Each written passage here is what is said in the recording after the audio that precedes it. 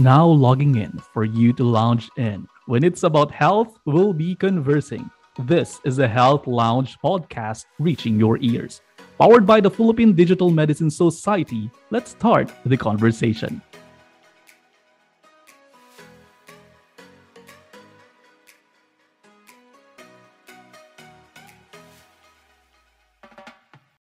A virtual hello to everybody. In this episode, we talk about how society has slowly changed the landscape of healthcare.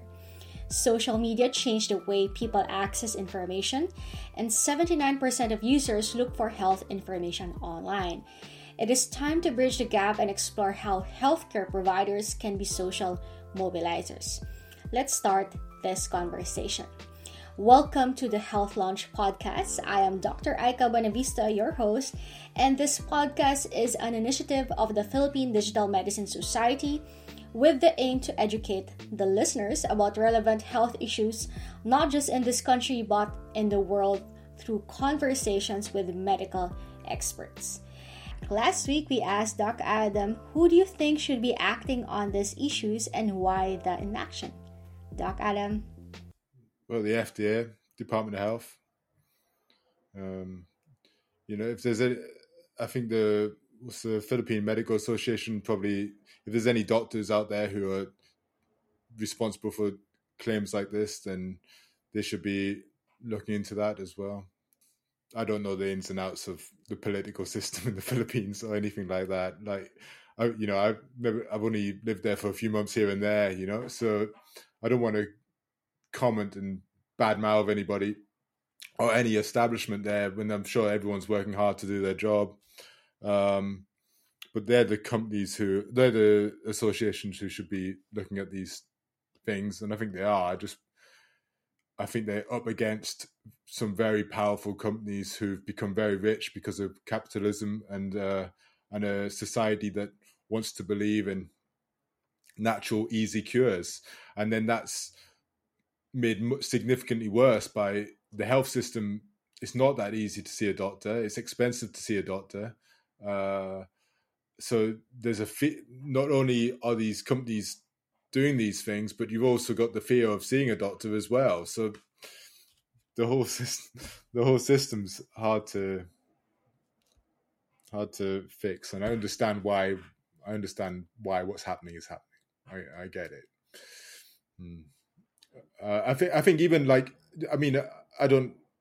never worked in the Philippines, apart from the charity stuff, but I do feel that if we look, whenever my girlfriend's or fiance's mum goes to hospital, I feel there's significant over investigation and over treatment going on, and she comes out with these bills of these massive bills, and I think, goodness me, if she was here, she would have seen me. It would have cost $37, and then she would have been treated. But there, she's had CT scans, MRIs, the whole works, and I think surely the system could improve a little bit there to try and reduce costs for people, because I think the costs are a big concern for a lot of people. Right. Yeah, definitely agree with you there with regards to the improvements. And I guess, yeah, we do have only a certain number of healthcare authorities or healthcare bodies here in the Philippines. I guess I would chime in with my perspective wherein they should, protect the doctors that are voicing out their opinions and putting themselves out there to talk about what's right and what's wrong with regards to information in healthcare. That's right. I think there's a lot of doctors who also want to give their opinion, but they're scared in the first place. And I think, a lot of doctors also have a point, and they want to share their perspective and what they know, their knowledge, but they're scared. So this is something that I think we need to empower a lot of societies to back them up, associations. So back in the COVID, well, when we're not out of COVID yet, but last year when I was concentrating on social media more, there was lots of people spreading COVID conspiracy theories and all sorts of crazy COVID advice. And the Department of Health started putting warnings out on these people, so there'd be like a poster, right? And it would have the person's face, and then it'd be like, this person's spreading incorrect health information. But then even there, they'd blur the face, right? So the face was blurred. So you couldn't even, so you kind of knew who it was, but they were obviously scared of libel. Even the Department of Health themselves were scared of libel. So they weren't putting the person's face out there, even though the person was spreading incorrect health information. And that speaks volumes for how much of a problem there is there, that the actual Department of Health themselves are scared of having legal problems. Like, there needs to be more protection to the Department of Health. Definitely. I guess the problem there is that our departments don't collaborate more with each other. It does take different stakeholders to be able to to cook up something of this caliber, and I guess to have something that's really effective. But you're right. Like if you go back to those FDA warnings you mentioned, where these warnings get published, and they get the poster and it says, "Don't buy this product, don't," etc., etc. Like, I don't understand, how much impact does that have? Does anybody even see, how many people even see those warnings? Probably nobody. Like, nobody who goes around looking at the FDA website to go, "Oh, I wonder what warnings are out." Like, no one does that. So there needs to be a better way of raising awareness to the public when these warnings are put out. There should be a better way. Yes, exactly. And with that, what do you think, Doc Adam, would happen if, or what would be the outcome if we do not address this as soon as possible? Well, I mean, medical misinformation kills, right? So, I did an experiment the other day, I'll tell you. So there was this multi-level marketing company who I knew were making all these false health claims. So I found all their distributors, right? So I had like 10 distributors, and I had like a fake account, Facebook account, and then I was sending them pictures of medical illness to see what they said, right? To see if they were giving false information. So I sent this one girl a picture of a melanoma, a malignant melanoma, and she advised a moisturizer, right? And then I said, "This is Doc Adam. You just advised me to use a moisturizer for a melanoma." And she was like, "Oh, no, I didn't. No, I didn't. Like, I was just, it looks brown. It looks like she was trying to defend herself, right? She wouldn't accept that she told me to use moisturizer to treat the melanoma.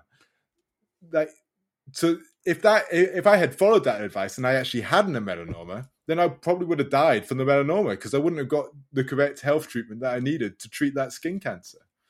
And that's just one example out of millions and millions of examples that are going on in the Philippines at the moment. You could go into, I don't know, Makati Cinema Square and find somebody selling some vitamins and be like, "Hi, I've got,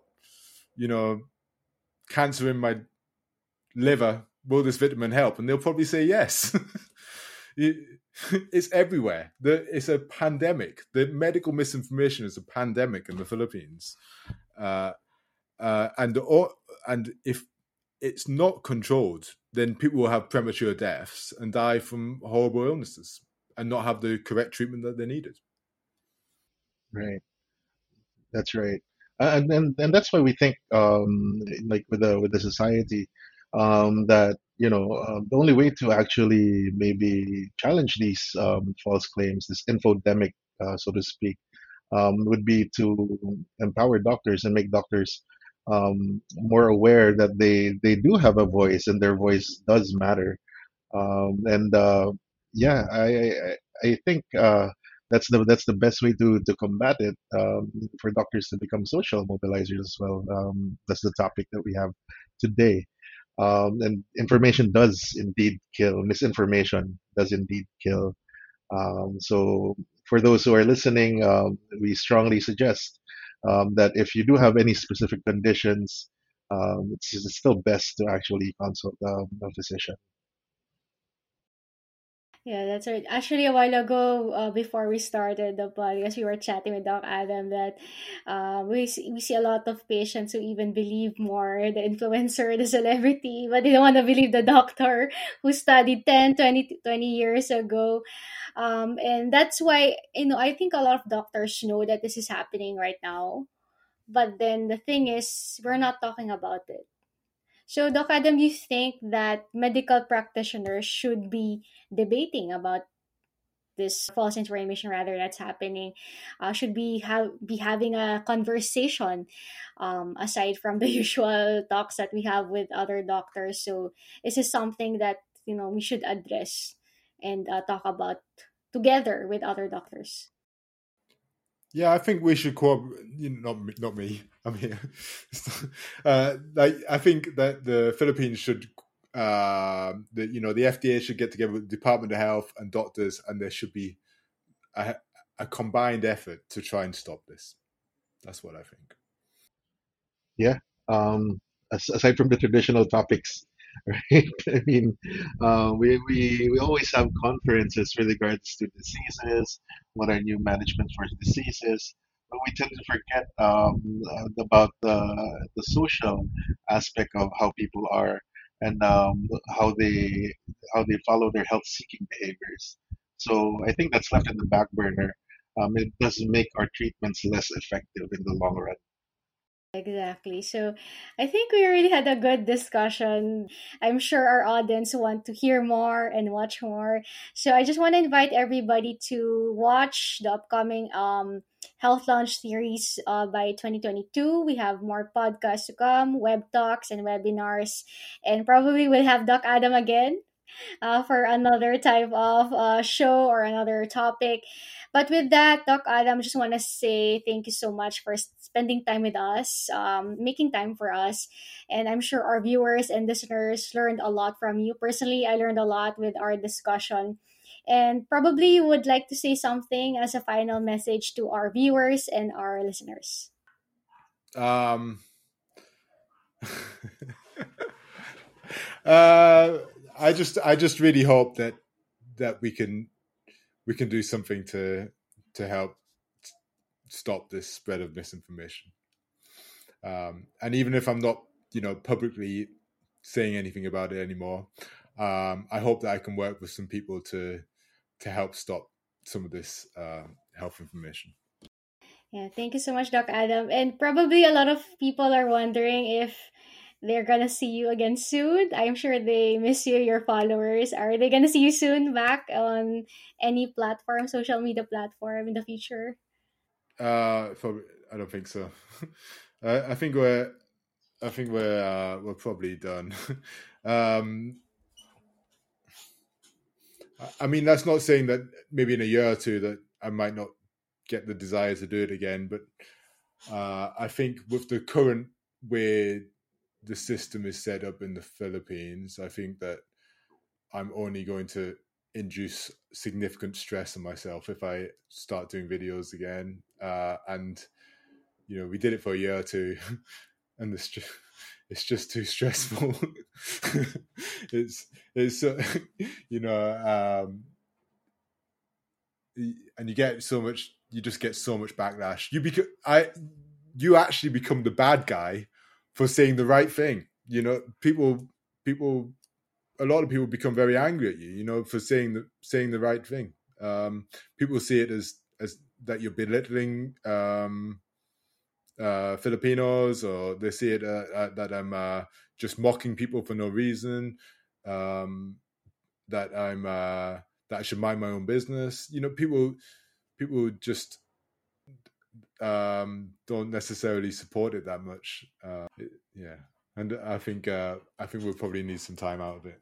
Sadly, yeah. Yeah, thank you so much, Doc Adam. And with that, we would like to thank our partners and sponsors for this episode. We would also like to thank the PDMS Events and Marketing Committee behind this initiative, our PDMS officers, and special thanks to Dave Visaya of Podcast Engineers and AA Enriquez of Sunnyside Sound Studio.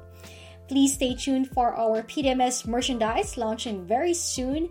And if you do have questions, queries, you may reach us through our official email address, dgmedsocph@gmail.com.